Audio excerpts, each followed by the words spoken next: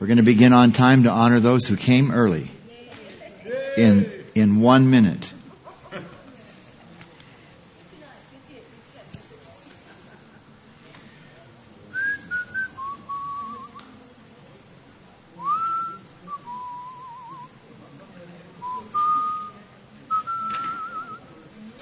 And while we wait, I thought you'd be disappointed if I didn't show you a picture. This is my all-time favorite picture of our girls. Now, if you open the second page of Seven Secrets, you'll see them 38 and 40 several years ago. That's when they were little. 3 and 5. I carry a picture of my 3 kids when they were all little in my wallet. I'm going to talk to you this morning for a bit. This is a primer, a little technical. I hope I hope you're up for technicalities this early in the morning. Your doctor says to you, I want to check your blood fats. He turns to the nurse and he says, do a lipid panel on this patient. It's a term, when the doctor says blood fats, it's a dumb down. These things bother me, these dumb downs, for the lay people. And do you know what I mean? Well, some of us lay people need this. Some of you lay people are dumb. I mean, some of you. So, blood fats, in quotes, means more than fat. It means lipids, and a definition is stuff that's like fat. If you put a lipid between your fingers, it would feel greasy or oily. Now, that's not the chemical definition, but it's a pretty practical definition.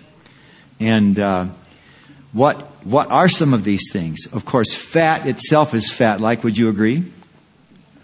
Come on, you guys. Would you agree? Fat is a lipid. It's a lipid. I'd like you to memorize from now on, the word triglyceride is a synonym for the word fat. So when the doctor says your triglycerides are high, he means in your blood. That's what he's talking about. You also may have some triglycerides around here, but that's not what he's talking about when he says your triglycerides are high. He's talking about the triglycerides that are found in the blood, too much of them. Just it's fat. But there are other lipids besides fat. One is diglyceride. Monoglycerides, you're familiar with those terms. These things do not occur in nature, actually. They're products of manufacturing. And so companies use them because they can say there's no fat in this, and they can put diglycerides and monoglycerides in there. And it's not fat, not technically, because technically a triglyceride is a fat. You all with me? Okay. But diglycerides and monoglycerides, when you eat them, the body turns them into fat. So a pound of these things turns into a pound of fat. And where do they get those from? Manufacturing processes. But is that animal product? It could be either. It could be either. Good question. Is it an animal or a vegetable product? Now, these things do occur in your gut. When your body takes a triglyceride and digests it, it has to cut off 2 of the legs. It's now a monoglyceride. I'll show you a picture of this. And so in your gut, there are diglycerides, monoglycerides, in order to get absorbed, and then the body turns them back into triglycerides, just like it does the other monoglycerides and triglycerides that you eat, if you could follow all of that. Cholesterol is a lipid. And a phospholipid is another type of lipid, very similar to a triglyceride, a little different. These lipids can be saturated and unsaturated. So this little primer is, what are they, these lipids, and what do they mean to you? Take some blood from a vein, put it in a test tube. After about 20 minutes of settling, you put it in a centrifuge and spin it fairly hard. And the clot, or the red blood cells, it's called the hematocrit, is pulled to the bottom of the test tube. And what's sitting above it is a nearly clear liquid we call serum. And in fact, your doctor will not say this to you, but when we talk about cholesterol, what we're really saying is blood serum cholesterol. How much cholesterol is in the serum? Y'all with me?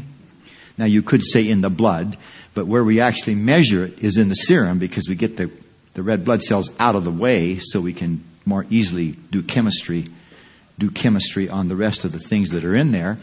And that serum is full of stuff still. White blood cells, all the nutrients that your body gets are in the serum. The vitamins, the minerals, the phytochemicals are all there. Now, the question I have for you this morning is, where is the fat? It's kind of a clever little thing, but that's really the question. How does your body handle lipids? Where are they? How do they travel? What do they do once they get where they're going?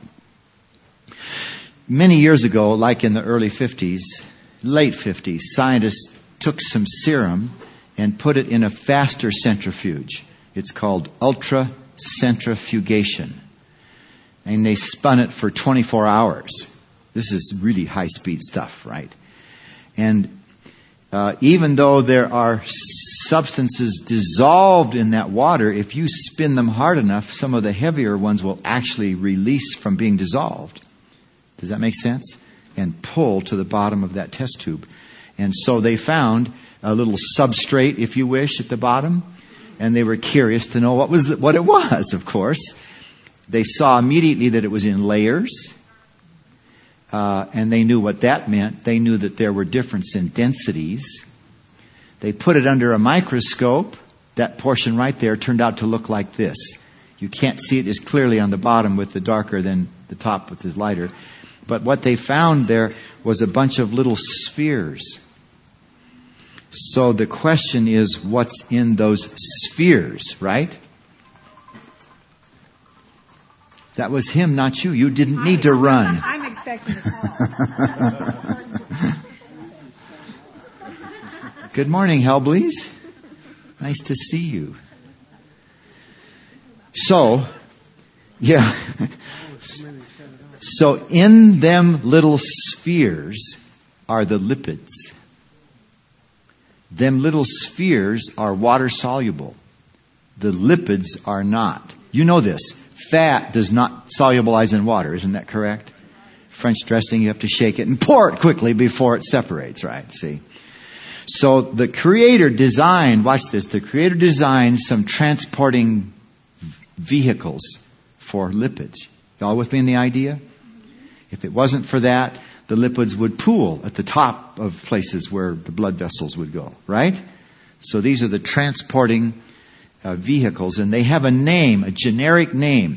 When the scientists first found this, they found 4 different kinds of, I'm going to call them trucks. These transporting vehicles, these little spheres that are water soluble, they're very tiny, microscopically tiny.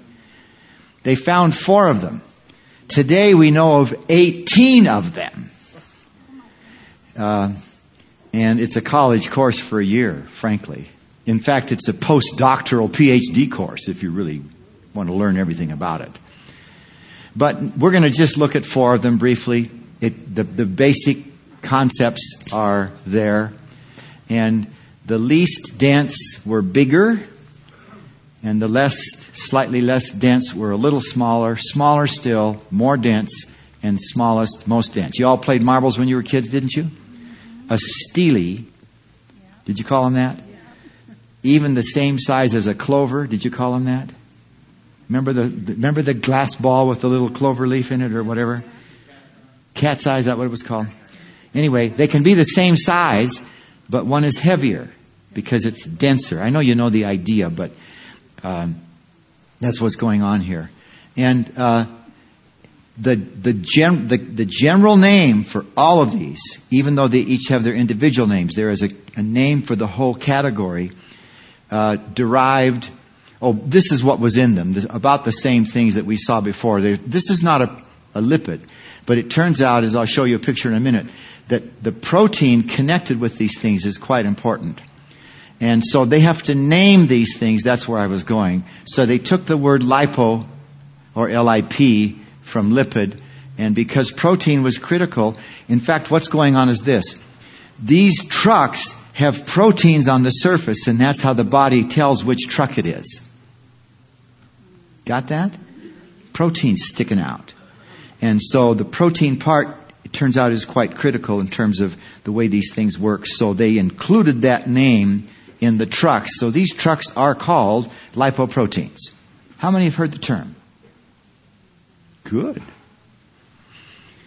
Lipoproteins. Now you all know what I'm about to show you.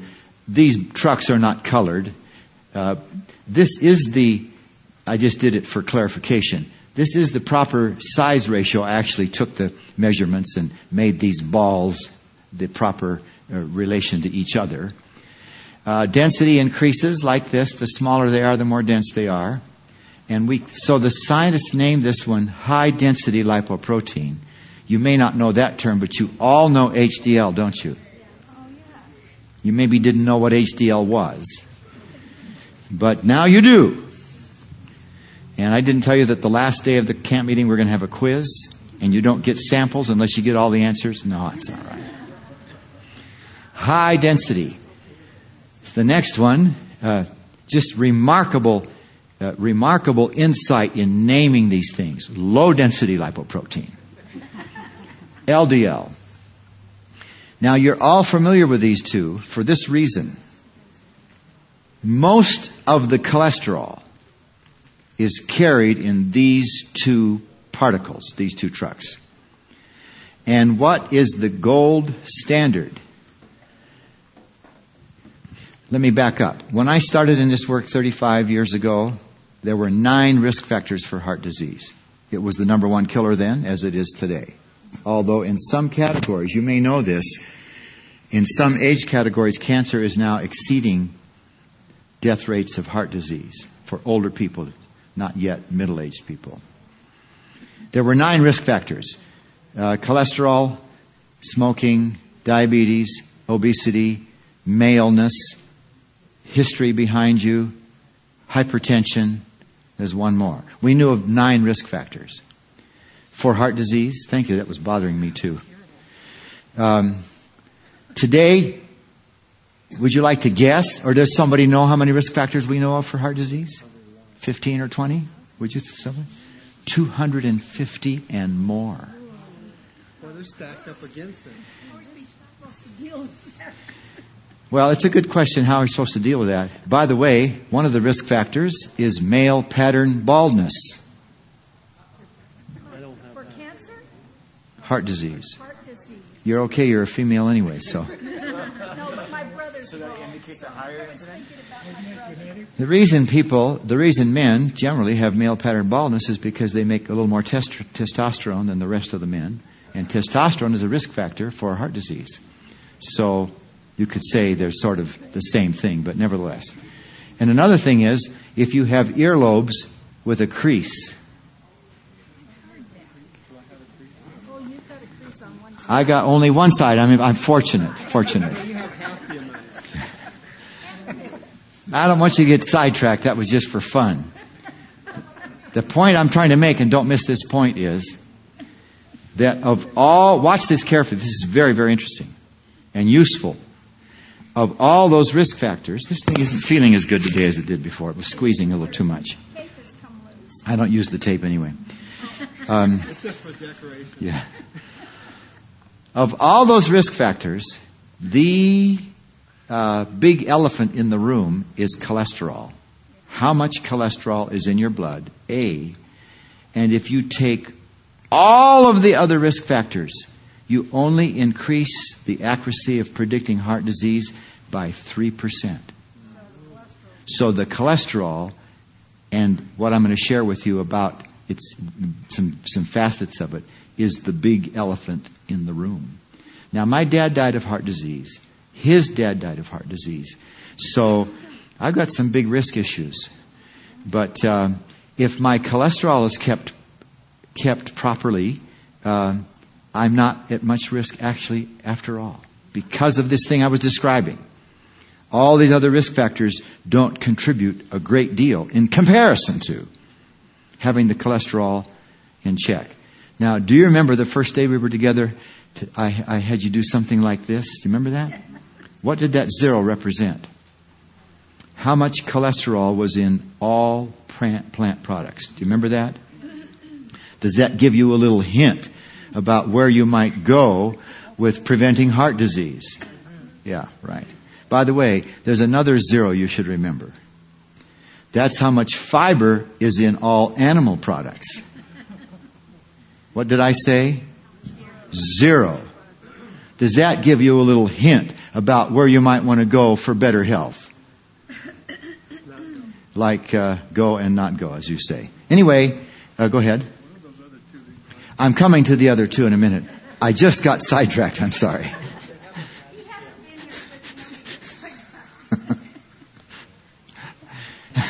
Sidetrack is my middle name. Now, just for fun, if you know, you can't answer. But what do you suppose with this bright idea of naming these things, we would name the next one? How about medium? How about even lower? E-L.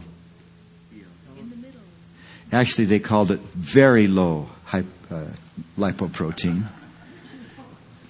And now let's try one more time. What shall we name this last one? Even lower? Hopelessly low? Well, somebody had already found this one and named it. So the rules in science say you can't change it. So it's a chylomicron. Now, the reason, my sidetrack was this. The reason all of you know about these two is because this is where most of the cholesterol is. And because cholesterol is the big elephant, we don't talk much about the chylomicrons and the VLDL. There are some of the others of the 18. I'm just going to show you briefly a picture of how some of them work. But this is a drawing. This is the general structure of these trucks. I'd love to talk about it longer than I have, but the outside of this thing is water soluble, and the inside of this thing makes fat comfortable.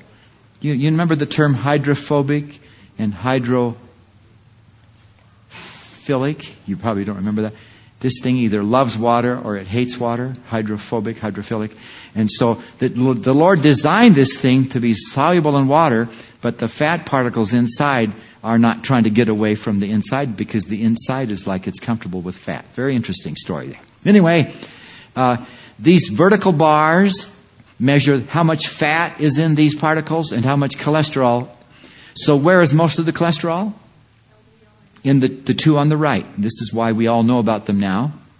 By the way, you all know that the HDL is good and the LDL is bad cholesterol, right?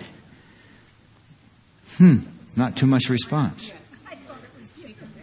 No, it's actually H for, if you want to have a memory gimmick, high, good, H, L, low, bad.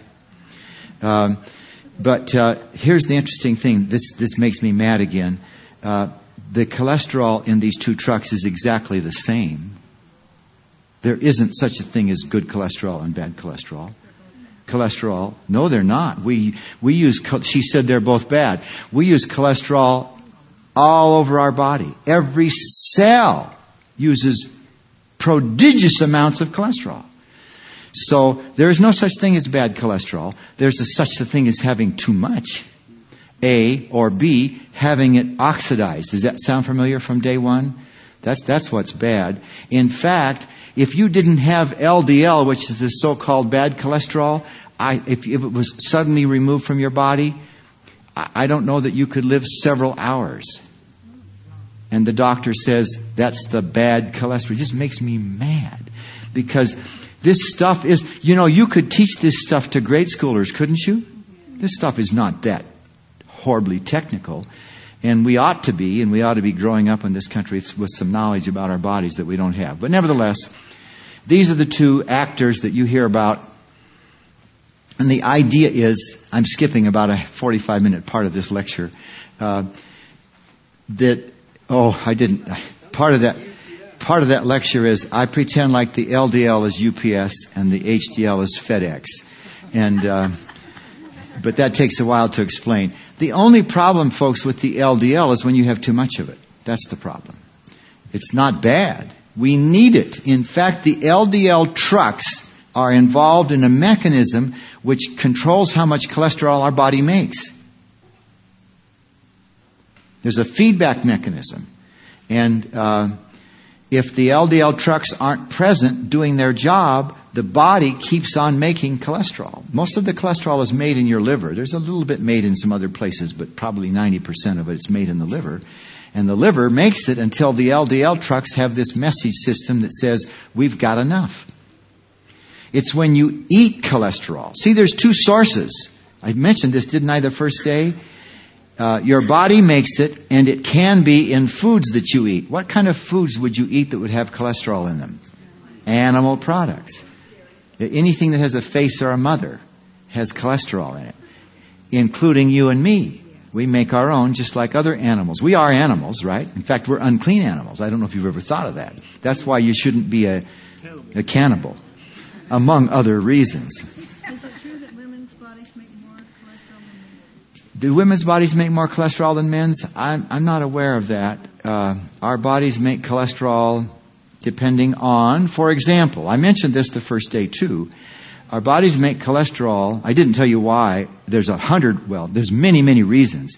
But one of the issues here is our bodies make cholesterol because bile is almost pure cholesterol, and bile is like the soap to digest fat. There's a word we use, you know the word, emulsifies the fat. It's a little different than that, a more technical system, but it's the idea. So, and did you catch this the first day we were together? When you eat saturated fat, your body makes more cholesterol than when you eat unsaturated fat. This is the principal reason why when people replace saturated fat with nuts, which most of the fat is what? In nuts. Because most of the fat in the plants is unsaturated in general, right? Except for 2 or 3 exceptions. Follow this point. This is why when people eat nuts in place of some meat, there's much less heart disease. And remember those little vertical bars I showed you real fast at the beginning? And I said that heart disease is reduced by 35, maybe to 50% if people just eat nuts 5 times or more a week. Remember that? Replacing some animal products with the nut products. Are you with me?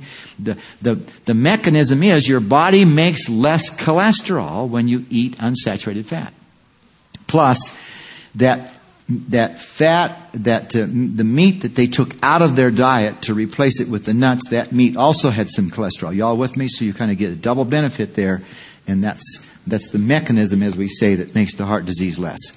Well, for many decades, we thought in the medical community that the way people got a heart attack was that this buildup, this plaque would just get more and more, get larger and larger until it closed off the artery, and then people would die from a heart attack. But didn't I mention this to you that it can break and it can ooze out, and so the plaque can be safe if we eat correctly. Now, in closing this portion here, here's the idea. LDL trucks deliver cholesterol, which is important. Do we need to deliver this stuff that we need all over our body? Yes. They deliver it, and the HDL trucks pick it up and take it to the liver where it's metabolized. It's a fancy word for taking it apart. So it's no longer cholesterol. Y'all with me on that?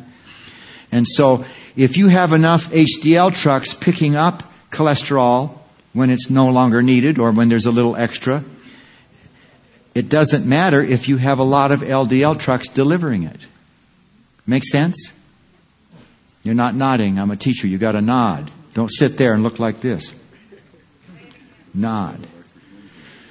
The HDL trucks pick up cholesterol, carry it to the liver where it's disassembled. So you can have an awful lot of LDL trucks if you have enough HDL trucks taking care of what's not needed, and you cannot get heart disease. In fact, in Framingham, you remember about Framingham, the bedroom community in Boston, where they have been following these men to begin with, and later they included females. There are people who have blood serum cholesterols of 300 with no heart disease. Why? Lots of HDL. So as scientists, y'all with me? You're sitting there awfully quiet. You're scaring me a little bit. Thinking. Okay. Very, very good. Yeah. So, as the scientists learned this, they devised a way to measure risk by trying to determine about how many HDL trucks you would need in comparison to the LDLs. Does that make sense? Now, in the beginning, in the late 50s and early 60s, the blood chemistry, the chemistry required to figure out how much of these particles there were was expensive and difficult. And so what they decided to do was to compare the picker-upper trucks, the HDL trucks, y'all with me? To compare that with all the cholesterol. It would have made more sense if they would have compared the picker-uppers to the deliverers. You follow what I'm saying? It would have been more intuitive. But they started out by simply taking a ratio of the picker-uppers divided into the total amount of cholesterol carried by all the trucks. Y'all with me on that? And that number, you knew about this, you've known about this. For many years we said to people that ratio should be at no bigger than 4. Now think about this. If you have some risk for heart disease, you're worried about that, which of these would you like to be bigger? The picker-upper. And so if the picker-upper gets larger, what happens to this whole fraction here? When the denominator is bigger, what happens to the whole number? It gets smaller. So the idea was the ratio should be 4 or less. Y'all with me on the idea? That's what we were taught for many years. Now in the last decade, we're actually beginning to say it's a little risky to be at 4. Maybe it ought to be 3.5. So that's the new standard. On your blood chemistry panels, they will tell you it ought to be 3.5, if possible, to get it that low. Now, here's an example. I'm going to make this real simple. If the total cholesterol is 200 and you divide it by 50, what would the number be? 4. Y'all with me on the idea? This is the ratio that's on all of your blood chemistry panels now. If you've ever looked at it, it tells you what the ratio is. And it shows you a safe range. And the top of the safe range is now supposed to be 3.5 instead of 4 like it used to be. Here is Jim Brackett. Because my father had died of heart disease and his dad did too. Well, let me say this. The average person on the kind of a diet that Neva and I eat would have a cholesterol below 100. Mine has been 176 ever since I started measuring it 50 years ago. And I'm at risk. But if I have enough... Well, here's what my cholesterol was for one period of my life when I was too busy and not exercising like I should. It was 27, the HDL. What's the ratio? Not very good news. For many years now, my HDL has been 48. And so what's the number? I'm pretty pleased with that, given my background, right?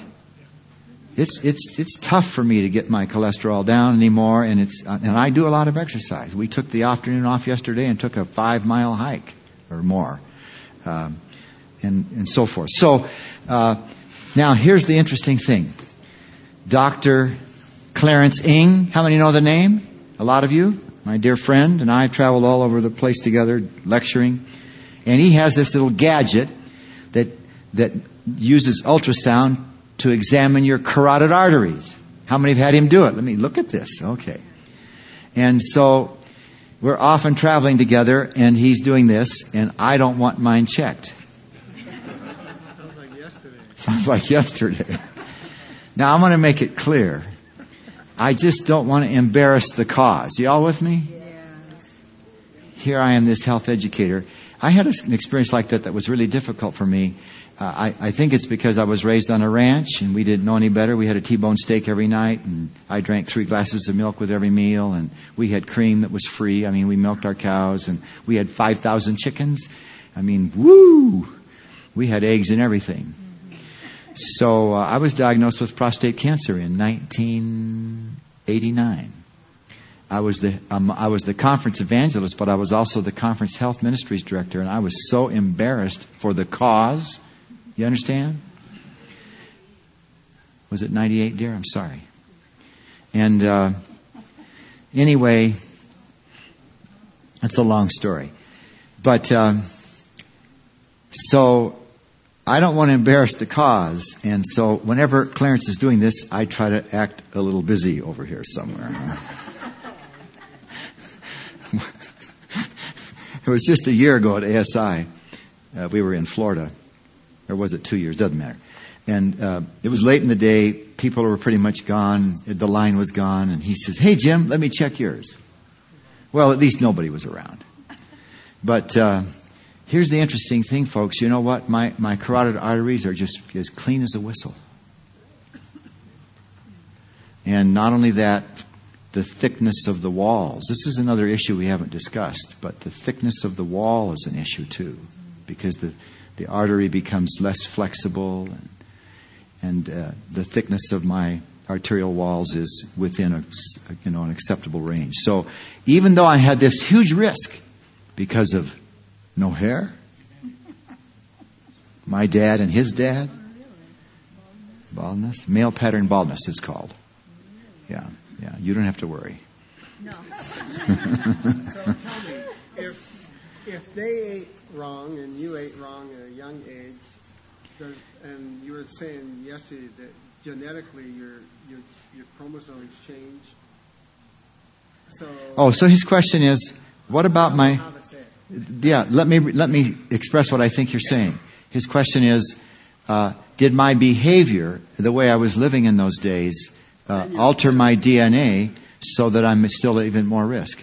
I think the answer is partly yes. We don't have real definitive information on this yet. We know that it happens, but we don't have enough information to know what that means for the long term in terms of a study that shows that this is the result. Well, I understand that if a mom, before she gets pregnant, is eating a lot of carrots, and then while she's pregnant, drinking carrot juice and all this stuff, the kids that are born tend to like carrots more than if that hadn't been. Yeah, you all probably could hear that. The idea was if a pregnant mother eats a certain kind of food a lot, are the kids going to like that food? I'm not sure that that's been shown.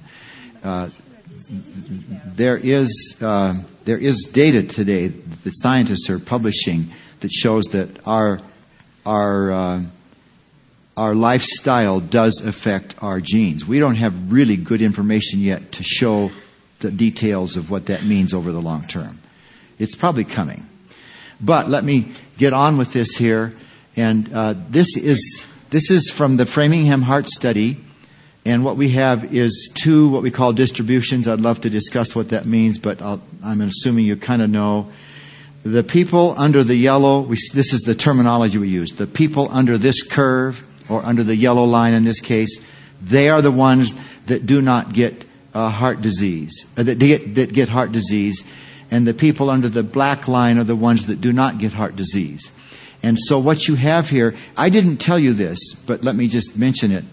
Dr. William Castelli, the director of this study for 40 years, he was the world's leading and most respected heart researcher because he was directing this program. We were traveling together one time before this was published, discussing these things, and he said to me, "Do you know what?" He said, "We have never found anybody yet in Framingham that got heart disease if their cholesterol was 150 or less."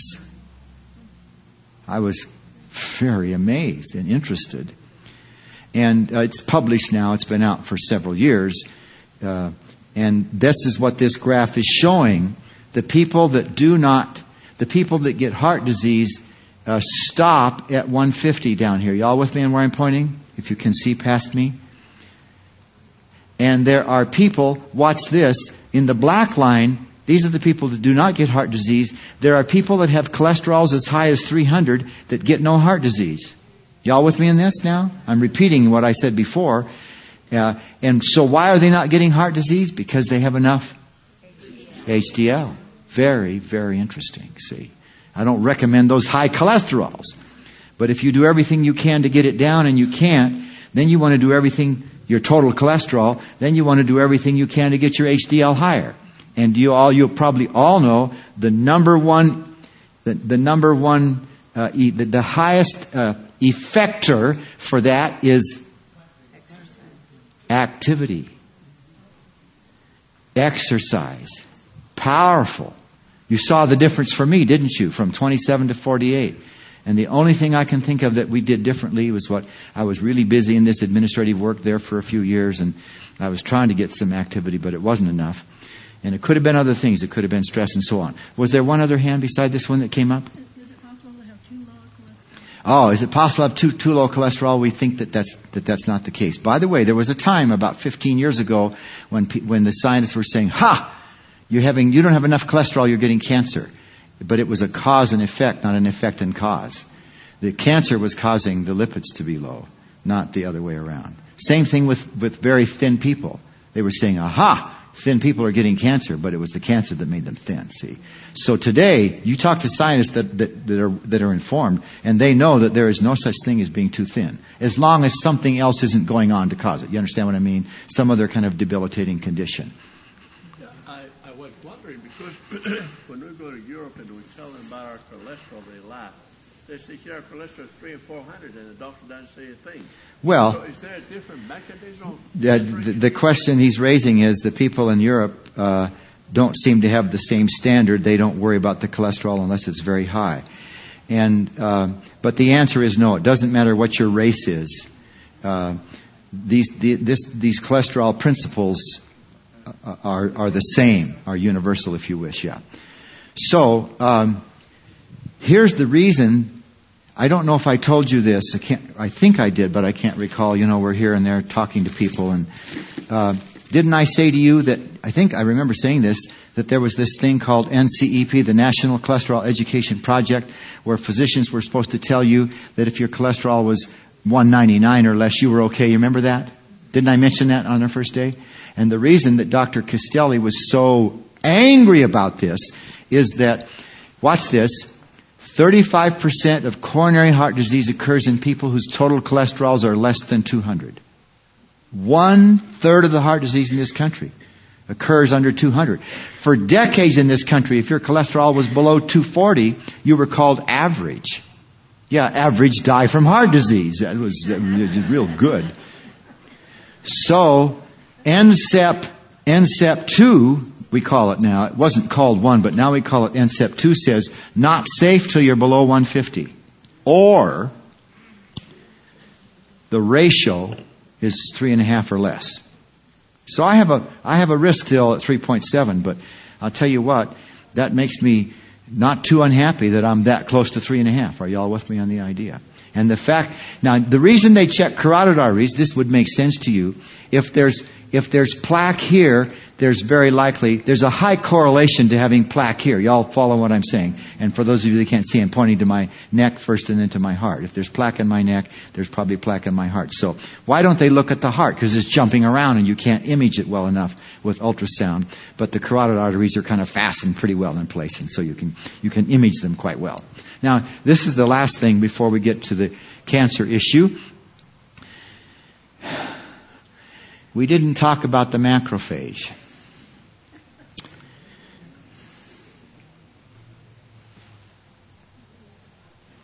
We're only 7 minutes into our regular time.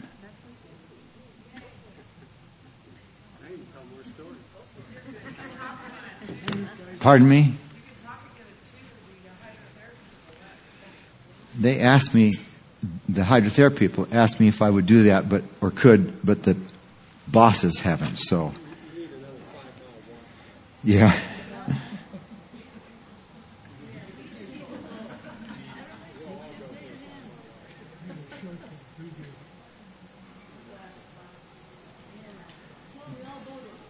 Oh, isn't that a cute picture? Not of the bald guy, the partly bald guy. Yeah. I got a picture of a macrophage. Where'd it go?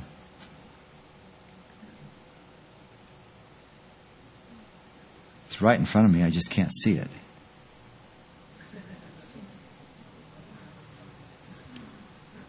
It's crazy. Oh, there he is. Here we go. This is a white blood cell. There are many kinds of white blood cells called a macrophage. It comes from the word macro, which means big. Greek. What's the Greek word for? Yeah, macrophagia. The phia is the eater, and the macro is big. The Greek I learned is not the Greek that people speak today. I would, in terms of biblical Greek. But nevertheless, by the way, this is not his left eye. This is not his nose. Can you see where I'm pointing? You don't see my arrow on the screen? This is not his left eye. This is not his left foot. This is not his right foot. This is not his nose. Y'all with me? The white blood cell travels by oozing. I don't know how else to describe it. It just flows. And it is a remarkable creature. It can ooze anywhere in the body. It can ooze right through tissue. It can ooze right through bone. And they're doing this all the time, all over your body. Patrolling for stuff that they clean up. And it's just, I tell you, the Creator's handiwork, folks, is just incredible. Now, there's another way that macrophage travels, and that's it travels in the blood. But because that's way too fast, this is incredible, friends. The Creator has designed some receptors on the surface of the macrophage that hang on to receptors on the inner lining of the blood vessels. Are you following me? They hang on and let go at a rate so that the macrophage travels slowly while the blood is rushing past. It's amazing. Do you know that I'm sidetracking? Do you know that the world's most respected atheist for 50 years, name is Antony Flew, F-L-E-W, 22 books, UK Englishman. The last book he wrote about 2.5 years ago, and then he died about a year later. This was the title. If you can, I should show you a picture of it. There is no God, and the no was crossed out, and an A was put there. The world's most respected atheist. This is incredible, friends. And he's been interviewed. You can Google, you can YouTube the interviews. Antony, F-L-E-W. The world's most respected atheist. Its most able exponent. You know what I mean? That's the question I'm about to raise. And this, you can listen to him being asked that question by some Christian authors. And this is his answer. He said, the complexity of the cell. Impossible. Absolutely impossible. Except that there was a God that made it. Now, is that wonderful or not? And I'll tell you what, we are still scratching the surface. It's just that in the last 2 decades, it's just blown us away with what is now known about that. Now, that was a sidetrack. And so the macrophage travels slowly in the bloodstream. This is amazing, friends, with this incredible mechanism that keeps it from just rushing along with the blood. So what's going on here is this. Where's my wife? She's still negotiating with them. They said yes. Can you stand one more of these? 2 o'clock? All right. Then let me show you. Let's say that this is an artery, a drawing of an artery. And etiology means, how does this happen? So, this white is the inner lining, only 1 cell thick. I talked to you about that. Then there's 2 layers of muscle. And the plaque actually grows or develops under the intima, under that inner lining, which later can break and let it ooze out, right? And so let's take just this much of it, and it's still going to be a drawing, not photographs of actual cells. And I want to show you how that happens. So this is inside. This is the layer of the intima, the one cell layer, and this is muscle. Y'all with me? In comparison to this, are y'all together on what this is like? And so, what happens is there is damage to the intima lining from all kinds of possibilities. Cigarette smoke has over 5,000 poisons, and a number of them can damage these cells. If you have too much stress chemicals, stress hormones, you can damage these cells. Oxidized. This is the big elephant in the room. Oxidized, if you're not smoking. Oxidized cholesterol and oxidized fat. What causes it to be oxidized? It's exposed to air. Air has oxygen. And I'll look at that this afternoon with you. No, I'm going to do it this morning. And this afternoon we'll do cancer. I was going to try to squeeze that in this morning, but since we have a little extra time, I'm going to work on this together because it connects more with this. When you eat anything that has fat exposed to air, this is this afternoon, it's oxidized. This is why Weimar has taught for 32 years, we need those plant fats. We need them. They're good for us, but don't take them out of the plant. There's other reasons too. Leave them in the plant. George Chin, your friend George Chin. Don't take it out of the plant. Get that olive oil by eating olives, right? Etc. We'll get to that in a minute. Yeah, exactly. But what I'm going to show you here now helps lay the foundation for this. So I'm going to illustrate this damage with a little dent. See the dent? But it's not a dent. It's a chemical insult. That either the chemical can attack the surface of the cell or the chemical can get inside the cell and attack it. And the point is the cell gets sick and dies. And when that cell gets sick and dies, this macrophage, this is so elegant, folks.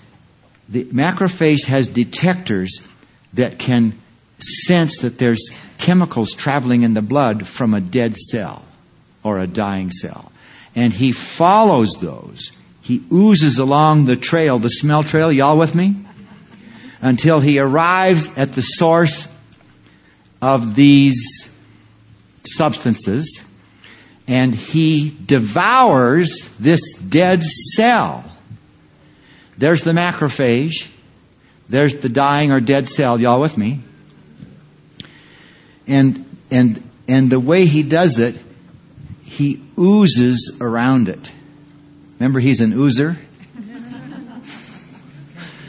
He oozes around it. Engulfs it.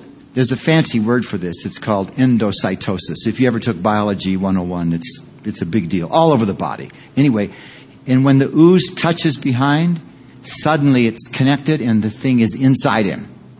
Get the idea? And then he has chemicals that dissolve up whatever it was. This garbage, it's garbage, he dissolves it up. And that's how the body, one of the ways the body cleans up germs. In fact, this picture, this is a microbe right here. This is on a microscope slide, and this picture is off the front of a textbook on immunology in my library. There's two great worlds of immunology. One of them is the work that the macrophages do. And he has been able to detect that this, right on the macrophage, on the slide, he could smell, if you wish, that thing, and he's on his way over there to engulf it and kill it, if you wish. See, this goes on in our bodies constantly, killing germs and other microbes that aren't useful. So there he is. He's now cleaned it up, and then these two cells, this one and this one, communicate with each other with chemicals, and they make a decision as to which of the two cells is going to replicate itself and repair the damage. Isn't that amazing? I'm telling you, folks, we are fearfully and wonderfully made. And I don't have a period this week to do this, so let me just say this, friends. I hope, and I sense this about all of us, we want to do better with our bodies, don't we? in spite of the fact that some mean health reformers have shaken their bony fingers in our face and said, why don't you straighten up? You know, the devil loves to use well-meaning people. Did you know that? Did you get that? He loves to use well-meaning people. And you and I ought to learn not to let well-meaning people that kind of get in our face, we ought to learn not to let that bother us. Amen? Yeah. Yeah. In fact, an unlovely person whom even, whether they mean well or not, but we're supposed to put the best construction on things, aren't we? They mean well, even though they don't come across very well. We should learn by God's grace to love those people and maybe help them learn to be wise and kind and gentle. But what I'm driving at is this, folks. You know that there's a big spiritual issue in this question we're discussing. Is that correct? And Ellen White wrote one time, listen to this. She said, beware of what you place in the stomach, lest it banish from the mind high and holy thoughts. Did you get that? I'll look it up for you. I have the CD-ROM on I have it copied into my computer. But I have a whole presentation on this topic that's just really meaningful to me, because I'll tell you what, folks, if it was just for my health, it would be easy for me to violate principles. But I really do want to honor my Creator. I really do want to honor Him. And I want to learn to have communion with Him that's unbroken. And listen, did you hear what Brad Minay quoted at the end of his second presentation here? Was it on Tuesday? He gave you 2 quotes from the Spirit of Prophecy at the end, remember that? And one of them said something like this: the devil is in the business, this is a paraphrase now, of inventing all kinds of ways to distract us from having the communion with Christ that we so desperately need. And the way we treat our body, not just what we eat, folks, the way we treat our bodies in general, is not a distraction maybe, but it has the effect of dulling our ability to comprehend spiritual things. What did she say? Banish from the mind what? High and holy thoughts. So for what it's worth, you understand this, folks, don't you? That the health message in the Adventist Church has become, in certain senses, an anathema. Are you aware of that? We hold classes, my wife and I, we've been doing it all over the world for years. People off the street accept this quicker than Seventh-day Adventists do. I was asked to hold Neva and I were asked to hold a seminar at a church. I won't mention, of course, the name. A pretty good-sized church. The pastor knows me. We're friends. The health ministry secretary went to him. She talked to us first. We said, we'll try to work out a day. She goes to the pastor and she says, I'd like to have the Brackets come. This is what he said. Not because he doesn't like Neva and me. He said, and I almost used her name, which wouldn't have mattered. I'm going to say Joyce. He said, Joyce, our people don't want that. And you could say, well, it was him. It was he. He represents the congregation. Well, he was right, friends. Our people don't, in general, want that. And it's the enemy's work. And he has used mean old health reformers to hasten on the work. You all following what I'm saying? And, you know, are you like this? Are you a little bit like me? Like I am?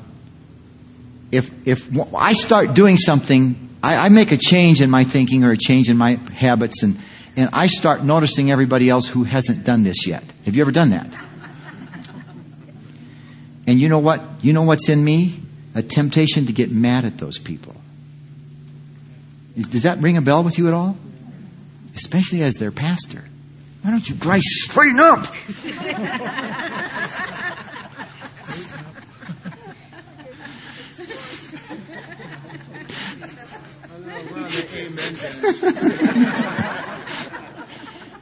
But it's true, isn't it, friends? So what God wants to do is live in me so that I am full of kindness, friends. I'm sorry about that. Normally it doesn't even work here. I get a half a bar here. And so my appeal, folks, is we need to be filled with the presence of Jesus and cooperate with His plan in taking care of our bodies and being ministers to people around us. Amen? I love that verse in Isaiah chapter 50 that says, "The Lord has given me the tongue of the learned, that I might know how to speak a word in season to him that is weary." You all know what that's like. You all know what it's like to have someone, some person who cares about you speak a word in season. Amen?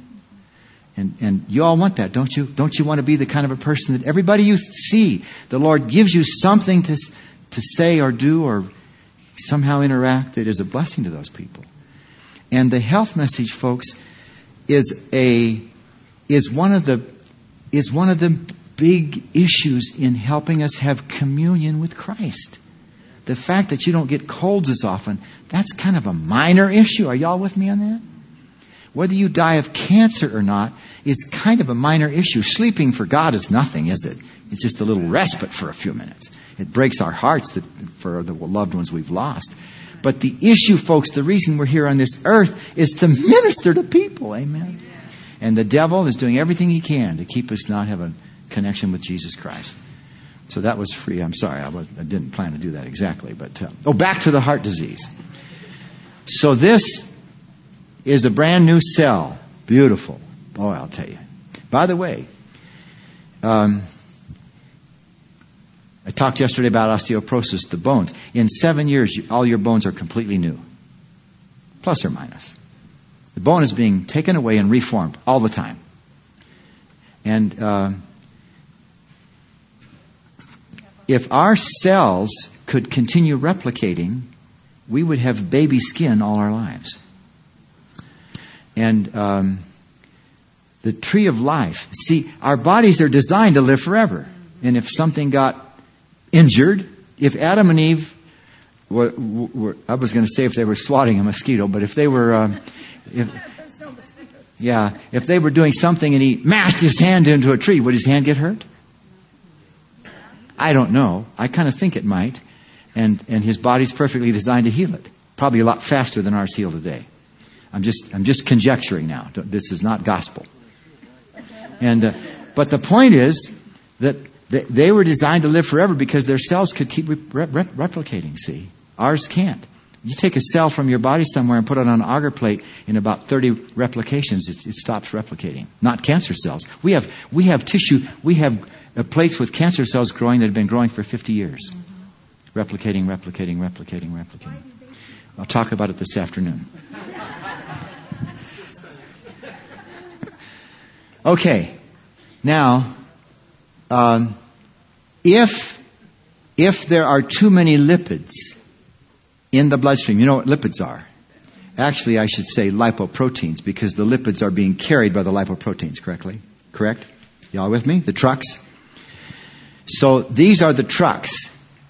How many different kinds of trucks do we know about? 18. And I've just drawn several of them. And so when this macrophage comes here to clean this up, lipoproteins around are also targets for his oozing. In other words, the body has a system to sort of keep the lipoproteins in check if they should get a little bit too high. Y'all with me in the idea? Because the macrophages can engulf them. In fact, the macrophages have receptors for all the lipoproteins. I shouldn't say all. Well, it really is all, as far as we know. So while he's there, watch this, cleaning up the dead cell, he cleans up these, and he gets so full of these that he can no longer ooze. And he's stuck there. We have a name for it. It's a foam cell. Kind of foamy because of all this lipid inside. Foam cell. And he dies before long. And guess what? He is now garbage for other macrophages to clean up. Y'all with me? And it is the buildup of these dying and dead macrophages that is the plaque.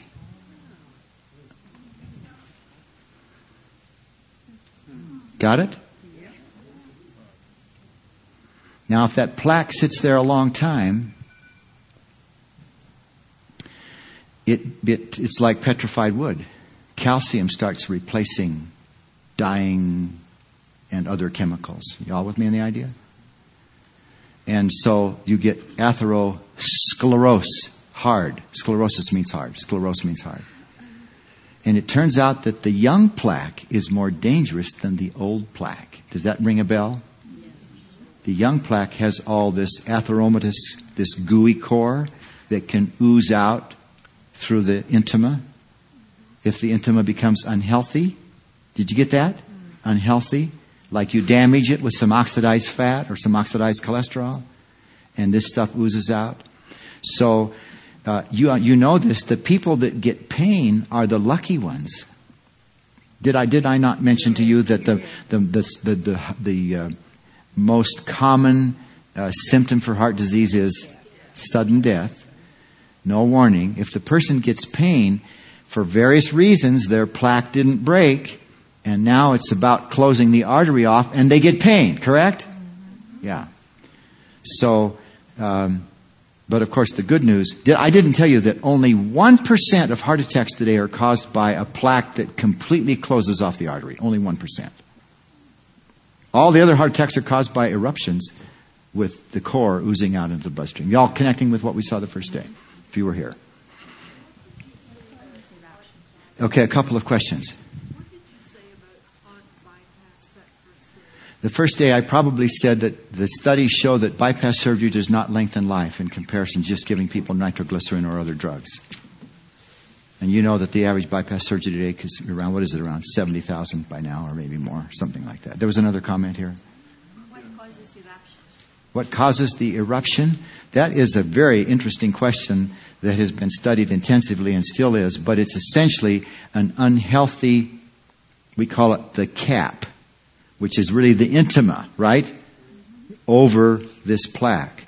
And the chief contributor seems to be things like oxidized fats and so forth that would start heart disease to begin with, but also make the plaque, the intima, not as, what shall I say? There's a word I'm after. It's integrity. That doesn't have the integrity.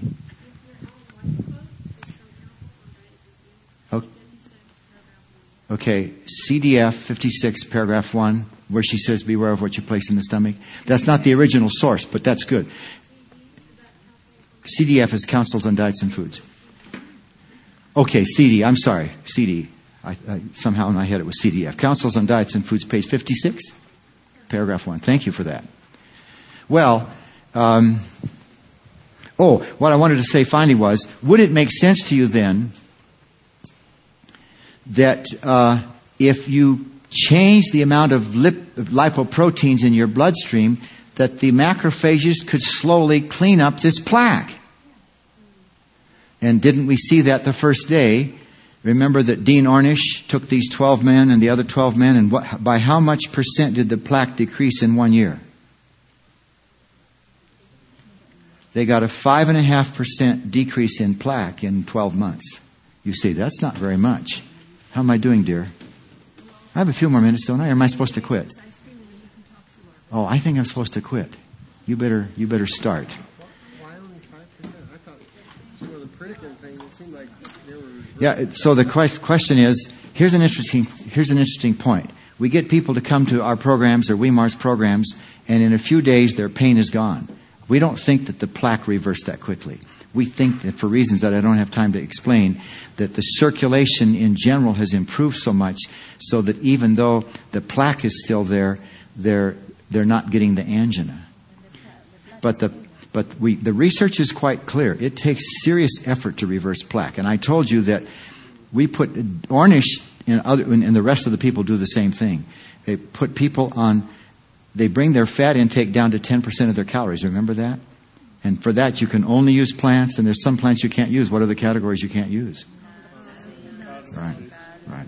So, it's a pretty strict regimen, to get the plaque to disappear. Pretty strict regimen. Yes. There was a physician, this was years ago, that went to Weimar because his physician said, go home and take care of your affairs. You are so clogged, there's nothing can be done. And this is what he and his wife said. Within 3 months at Weimar, he went back to his physician and had the test redone, and he was as clear as if the day he was born. Yeah, it's a neat story. It doesn't fit with the research, but I'd still like to know. I'd like to see the test results before and after to see what the doctor meant, and of course it was translated by the other physician, and so you have to be careful about these kind of things because when you get down to the bottom of it, it certainly was a good benefit, and doubtless he got reversal. But the research shows that the reversal takes time. It's slow. By the way, it took 30 years to build up, so maybe it might take a few years to go away. But Nathan Pritikin, while she's doing the last thing here. Okay. Nathan Pritikin was diagnosed. Did I mention him day one? You all know the name, correct? If you didn't, you do now. Nathan Pritikin was a Jewish engineer diagnosed back in about, I'm going to just guess the date, I think it was the late 50s. Diagnosed with heart disease, not with angiograms. We didn't have them then. We used symptomatic. And his doctor said, you're going to die, go home and get your house in order. And Pritikin, a very bright guy, it's not fair. Jewish people are a lot smarter than the rest of us. But anyway, you know why, don't you? God's people, He blessed them. But one day, we're all God's people by name right now. One day we're all going to be God's people. We're spiritual Israelites. We're not as smart as the regular Israelites. Now, where was I going? Pritikin, very smart guy, wasn't going to go down without a fight, and he started reading the literature. And he found that in 1917, some Russian scientist fed rabbits a terrible diet, and they got heart disease. Kill the rabbit, open up the heart. They didn't have x-rays to do it then. And so they do it with a bunch of rabbits, and they sacrifice one or two here and there to see how things are going. He changed their diets back to regular Purina rat chow. Back to regular whatever rabbits eat. The rabbit chow. Their heart disease went away. This was this obscure study that written in Russian. And he found several things like that in this pursuit. And he started saying to himself, if this kind of thing happens to animals, it's very likely to happen to people. And he put himself on a rabbit diet. That is to say, plants unrefined. You never see rabbits extracting oil from the food they eat. Is that correct? Not even a Greek rabbit. So, I tell you what we got to do quickly in closing here. That's right. She can let me have a few minutes. This is a little fast, but we're going to do it anyway. Are there some people that have carotid arteries that is not due to a buildup of plaque? She said, are there some people who have carotid arteries that is not due to buildup of plaque? I think I know what she meant. Everybody has carotid arteries. The question is the artery compromised in circulation because of something other than buildup of plaque? Possibly a tumor, possibly, but I would say 99% of the time it's going to be the buildup of atherosclerosis. But let me just quickly get the right thing on the screen here, if I can think of where I want to go, and just show you several pictures and an interesting thing in closing. Here we go. Oh, yeah, this is it. Now I have this discussion where I try to help you understand how these things are put together, but I'm going to just jump to one spot here. Let me tell you this much. This W-shaped thing here, y'all with me? Hello, everybody. This is a fatty acid. It's an omega fatty acid because the Greek letter omega, the lowercase omega, looks like a W. You all know omega fatty acids, right? And the problem is, fatty acids that have bends in them oxidize easily. The fatty acids that are straight don't oxidize. And what makes them straight is they're saturated, and what makes them bent is that they're unsaturated. So in plants, the fats are mostly bent. Y'all with me? And they are easily oxidized. You could put some suet on your back porch and let the birds peck at it for 2 years, and it still wouldn't be, what would you call it? Rancid isn't the word, but it wouldn't, there's a word I'm after. Deteriorate or get bad. Spoil. How about that? Now, so oxygen attacks the fatty acids at the bends, and it breaks them up into pieces. And the fatty acids are now short fatty acids, and they have an odor and a taste that's very undesirable. Is good, but not as good as I wanted. And the word we use is rancid. Now listen, friends. Long before you can taste or smell it, you've got rancidity in the fat. The minute that fat is taken out of the plant, it starts oxidizing, just like that. Y'all with me on that? Immediately. And you know this, that if the fat isn't kept cold, it gets rancid more quickly. Is that correct? In fact, you can't buy cornmeal in the store that's not defatted, because the corn oil gets rancid so rapidly it wouldn't be on the store shelf 2 weeks and it would be rancid. So you can't buy cornmeal. You can't make whole grain corn bread unless you grind the corn yourself, because you just can't buy it. Well, unless you had some special store. So there's the pieces, and they are rancid. By the way, I'll come back to this afternoon. We okay? There we go. Those are free radicals. They are actually carcinogens. Bad news. Anyway, let me show you something. Do you remember from your academy chemistry that if you're mixing a couple of things together and they go bubble or whatever, chemicals, that if the mixture was hotter, that the bubbles would come faster? Are you aware of that? The rule is that for every 10 degrees you raise the temperature, you get twice the speed of a chemical reaction. And so, let's say I'm going to take some corn oil or some olive oil or whatever kind of oil at room temperature. Is it oxidizing at room temperature? Otherwise it would never get rancid, right? Now, 68 degrees Fahrenheit or 20 degrees centigrade. And supposing I'm going to fry something. And please don't misunderstand this. The reason I didn't take French toast this morning is this reason. We're going to raise that up to 450 degrees, that oil, and fry some bread in it. Is that correct? To make some French toast? How many tens are between 20 and 230? How many? How many increases of 10 degrees? No. 21 times. 21 times you raise the temperature 10 degrees. Is that correct? And every one of those you double the reaction rate. Now, is oxidization a chemical reaction? Absolutely. Some of you aren't saying yes and nodding, but you are listening. There was one man that was listening with his eyes closed. At night, when I wake up and my wife reads to me, I close my eyes while she reads. I hear every word. And when she's done, I can't remember one of them. Do you know the effect? Listen friends, 21 times we're doubling the oxidization rate. Let me show you what that amounts to. You got to multiply 2 times 2, 21 times. Y'all with me? The computer does it for you real easy. The answer is the oxidization rate of that oil in your pan is now 2 million times greater.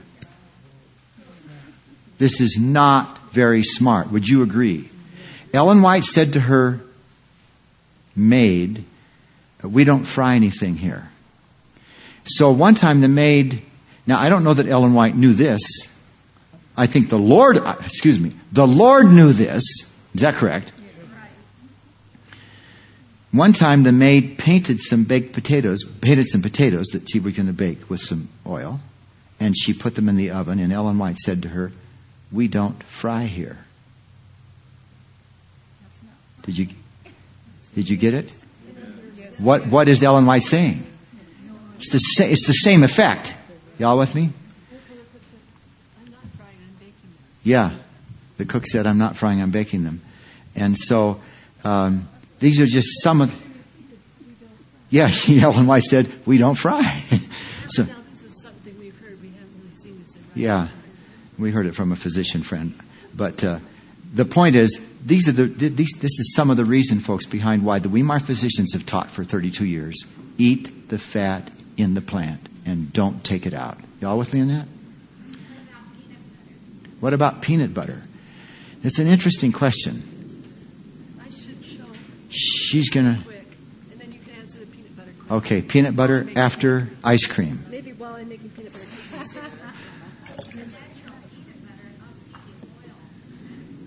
Yeah, that's a good point you're raising. And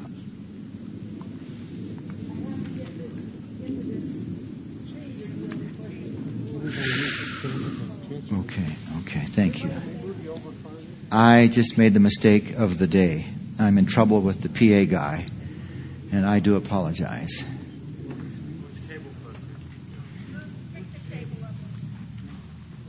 It's kind of heavy. Here we go. Get a little closer to the ice cream. I like the idea. This is healthy ice cream.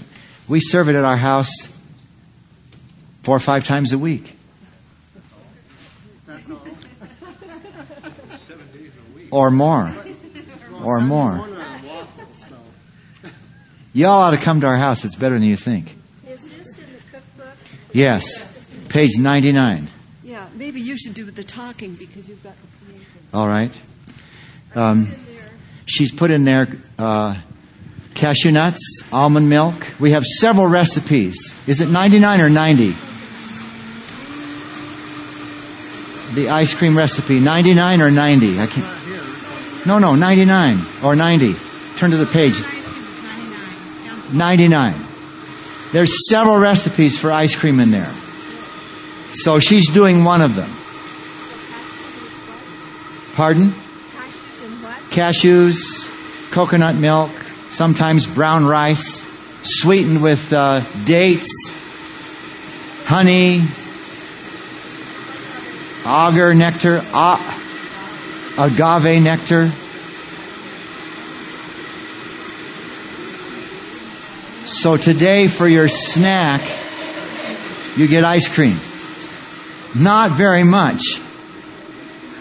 Now I've heard that some people are arriving just in time for the snacks. I've heard that. Hadn't noticed it.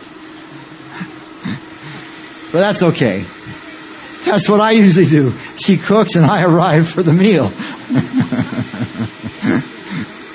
Okay, dear, that's long enough.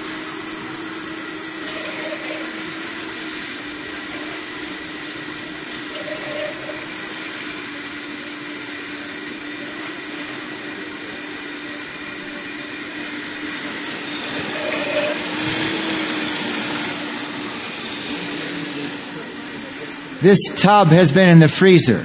You all know probably. Most of you know this. Instead of using water, salt and ice, you buy this thing and you get it real cold.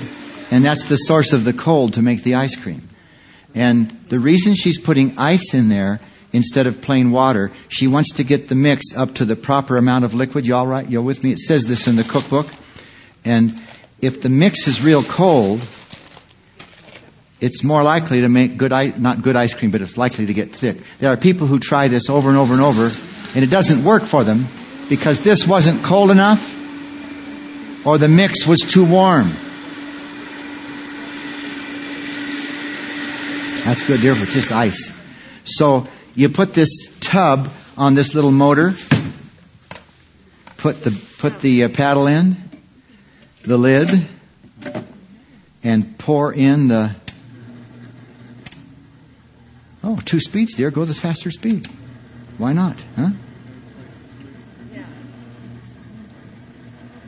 Now, she made some of this last night in case this didn't turn to ice cream in front of your eyes. It's right here. If they both work, we'll have twice as much. Now, listen.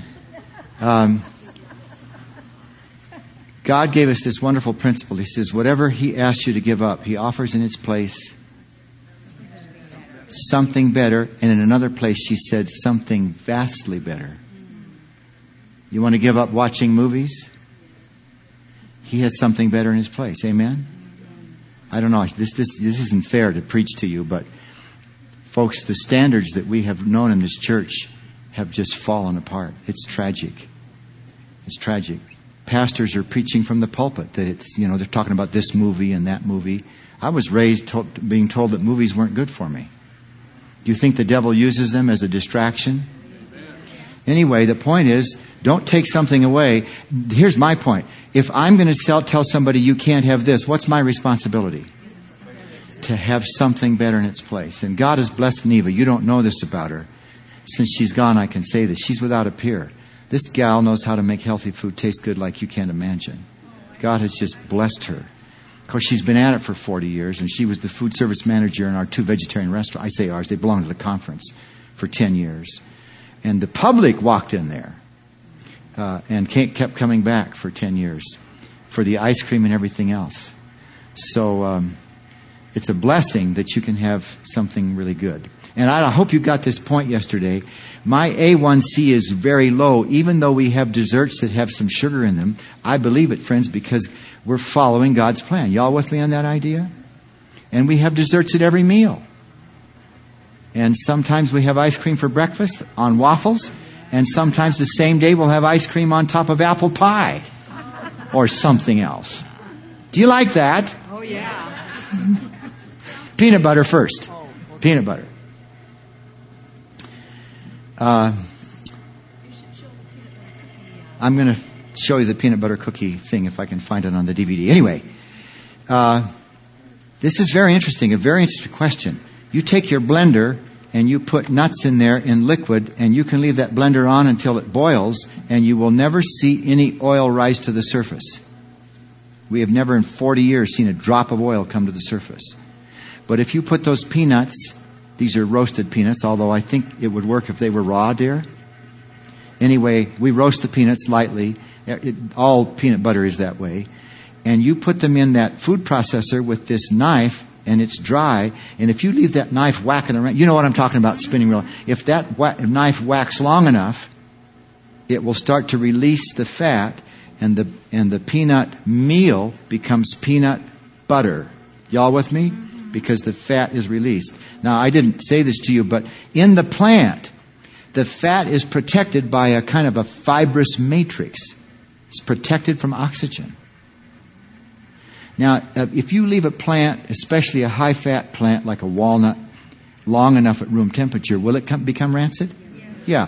So it's not perfect protection, but it's pretty good protection, right? You very little oxidization if you take the plant and eat it without letting it sit too long. If you dry it and freeze it, dry it or freeze it or can it, you certainly stop that process as well. So the reason the Weimar physicians way back in the early days said no peanut butter was because the oil is released. Y'all with me? Now, my wife and I compromise here and there a little. It's dangerous stuff, folks, because what happens when you compromise a little? Yeah. We make our own peanut butter. We don't buy any. And she turns the machine off just as soon as you can spread the peanut butter, just barely. And then she only makes a small amount, and then we keep it in the fridge. Now, what's that all about? Why does she make it ourselves? Because she can turn it off, right? Soon, right? Why does she make a small amount? Because we use it up before very much oxidization. Why does she keep it in the fridge? Because every 10 degrees you lower the temperature decreases the reaction rate by how much? By 1/2. Y'all with me?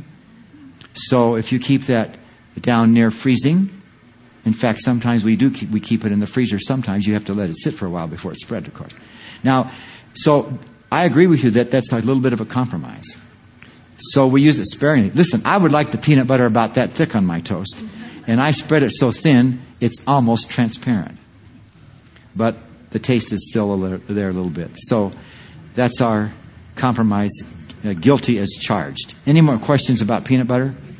But I hope you got the point, folks. When you blend in water, you do not release the fat. Y'all with me? Because the water is like a lubricant for that sharp blade, and it doesn't break up that fibrous tissue. You got it? So it's a pretty neat way to prepare stuff without getting the fat oxidized. Do you ever use cinnamon? Do we ever use cinnamon? It's an interesting question. The answer is no. The scientists, including the Adventist science that have looked at this, don't know why Ellen White said not to do that. We don't know why for sure she said not to use baking powder. I looked in my index and only found one reference to cinnamon, but it didn't say do not use it.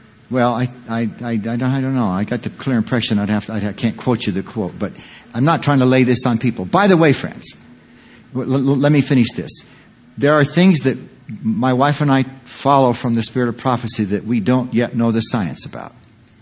And it may not be necessary. Because in Ellen White's day, for example, baking powder was not balanced. Balanced means there's as much alkaline as there is acid.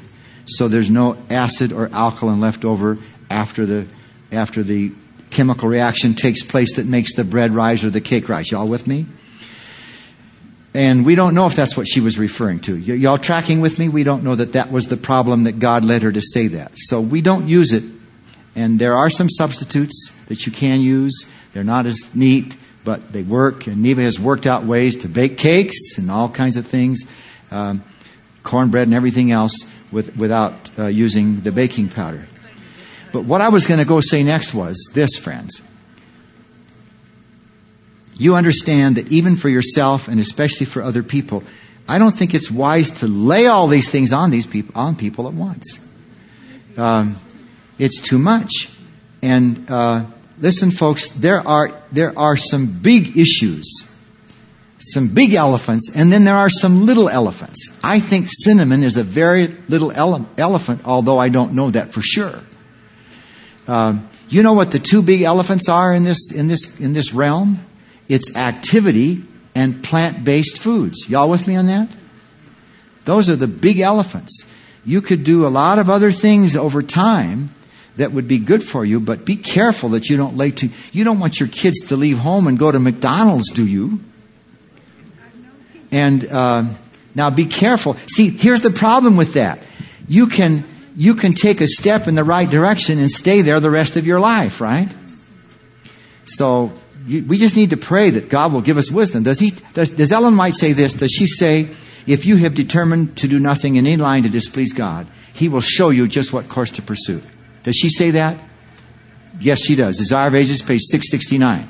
Now listen, she's not saying you never make a mistake. She just says it's your determination to do right. Are you determined to do right and you still fall during the day a few times? Say yes. The falling is not a problem with God. What He wants is the determination in your heart to follow Him. Amen? And under that condition, she says, He promises to show us just what course to pursue.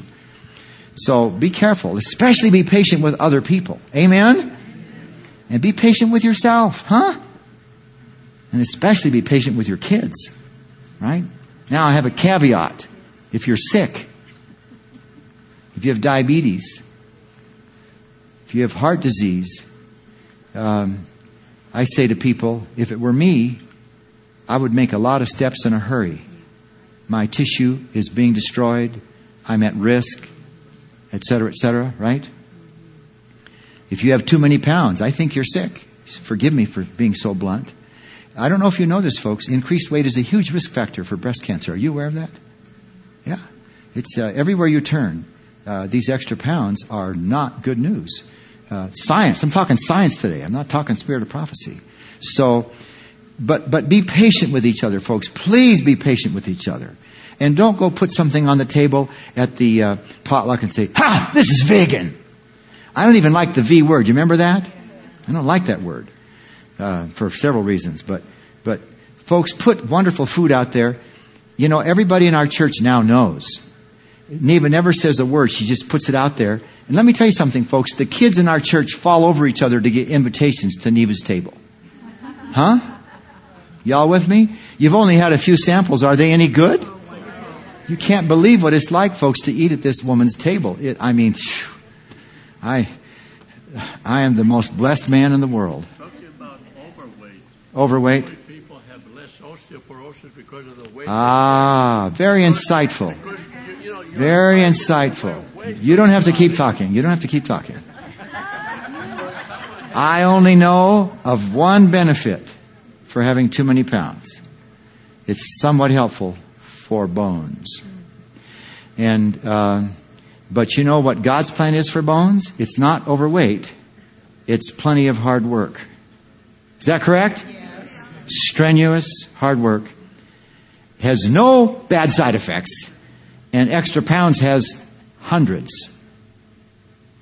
Everywhere we turn in the scientific world, the extra weight is just saying, don't do this. Now listen, be patient with yourself if you have too many pounds. You can't lose them overnight.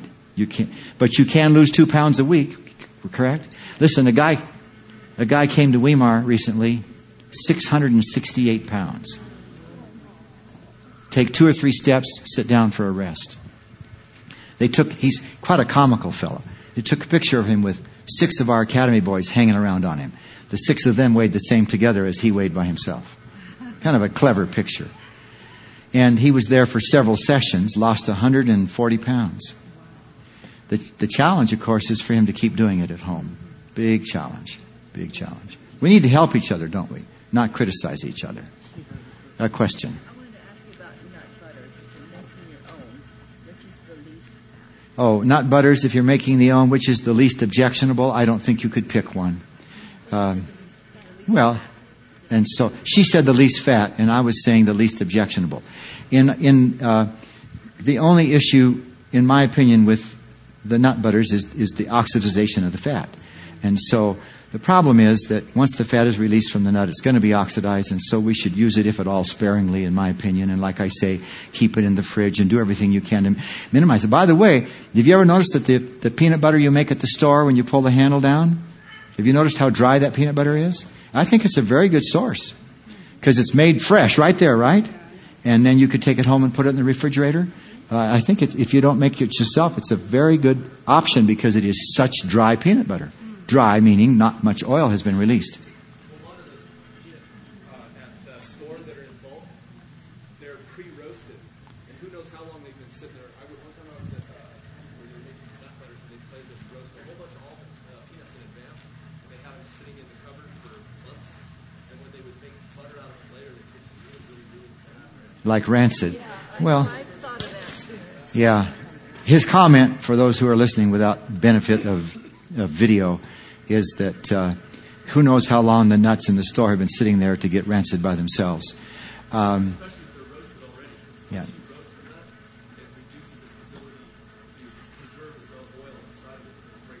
Yeah, and maybe the roasting makes it even more difficult to keep it from being oxidized. So maybe what Neva's doing is the best thing. I'm just noticing that it's very dry when it comes in the store. So, well, while you're talking to them, I'm going to find it, I hope. Oh, we're out of time. We have a few minutes. I got to quit talking. Why don't we talk this afternoon? Neva needs to talk for a few minutes to talk about the ice cream. Hey, it's turning to ice cream. What a nice plan. I was just going to have you Just a show minute. the peanut butter cookie demo because we're going to demonstrate. You're going to taste peanut butter cookies, and then this is a variation of the peanut butter cookie. Peanut butter cookie is all it is 2 cups of just dry roasted peanuts, 1 cup of quick oatmeal. It's in the cookbook, correct? Yes. Or flour, but I used the oatmeal in this recipe. And a half teaspoon of salt. You whiz that in the food processor for 1 minute. And while it's whizzing, you take a half cup of honey and warm it a little bit. I use the microwave, but I warm it a little bit. And then pour that into the food processor with the other stuff that's whizzing around, and it just goes into a nice ball of dough. And that's the cookies.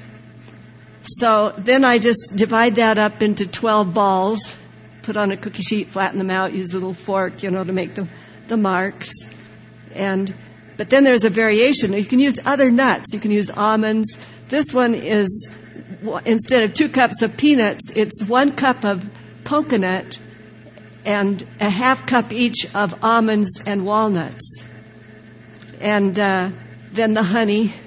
This one, I call it Christmas cookies because it rolls out, and you can roll this one out too, the peanut butter. You can roll it out into a, dough, like pie dough, and you can stamp it with cutouts. And the children help me make Christmas cookies with those and love them. Of course, our grandson's favorite all-time cookie is the peanut butter cookie. His granddad, too. I think he takes after his grandpa. By the way, the only mistake that I know of that Neva ever makes is she tends to burn the peanut butter cookies. So after she burnt this batch, she let me cook this batch. This is the best one. Oops, I touched it. I'll have to eat it. Well, I had done the error in these hot convection ovens in there, and usually I cook these for maybe 8 to 10 minutes. It depends your oven. That convection in there has a real strong fan. And so these were only cooked 4. So, yeah, we only did those for 4 minutes. These are the ones that got overdone. So, and this third one here, I call this shortcake. It's in your book. It's called shortcake. And it's just whole wheat pastry flour. Actually, I mix some white with it. And a little of my baking powder. I use that Energy baking powder or the Featherlight baking powder. And a little salt, and then coconut milk. I just mix coconut milk in there to make it kind of thick and into a dough, and scoop that onto a cookie sheet with an ice cream scoop, like the tofu walnut balls. Flatten them out, and I have a slick way of flattening them out, too. You put some saran wrap over the mounds. Or Bake Magic. Or Bake Magic, another sheet of that Bake Magic, and then just take the bottom of a glass and press with that saran wrap over it. Just press over each cookie. It goes into a nice flat circle. Then you can take your fork and make marks if you want or whatever. It's quick. Now listen, friends. Raise your right hand and repeat after me. Everybody. I promise. Now just listen to the rest of it. Not to say anything about what the cook cooked this morning. Don't, the fact that she fried the French toast. Please don't misunderstand that. Well, I fry French toast all the time too. But she doesn't do it in oil. She does it on a Teflon. You follow me? I was telling you that's why I didn't take the French toast, because that fat is just so highly oxidized when you heat it. Y'all with me on this? That lady has broken her neck. And she's a precious lady and nothing but our thanks and praise. Y'all with me? So I apologize that I made a reference there, but there's something you need to think about, folks, because these oxidized fats are carcinogens. And there's a lot of... And see, Adventists, especially vegetarians, use a lot of oil instead of lard and butter. It's not good, folks, when we take it out of the plant. We get more cancer because of it. It's a pretty big issue. Ben?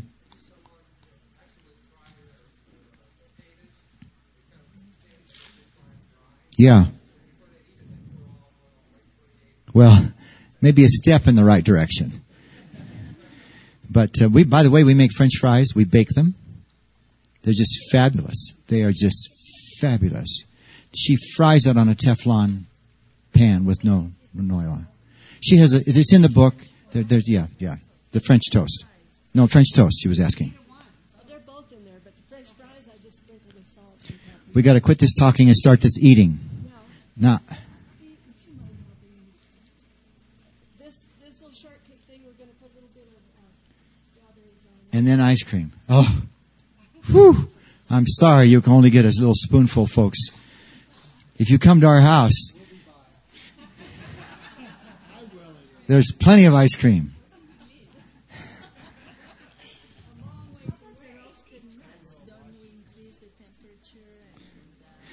The question is, what about roasting the nuts? We think you should roast them lightly for this reason. The fat is fairly well protected in the nut, quite well protected. But to cook them real hot for a long time would We don't have good science for this. We don't know for sure, but my suspicion is that it's going to increase oxidization. So lightly roasted. Yeah, lightly roasted. Okay, you guys, let's have some ice cream on strawberries and shortcake, right? 1 little teaspoon of ice cream. Even the people who came late, you get some. It's all right. It's all right. See you at 2:00.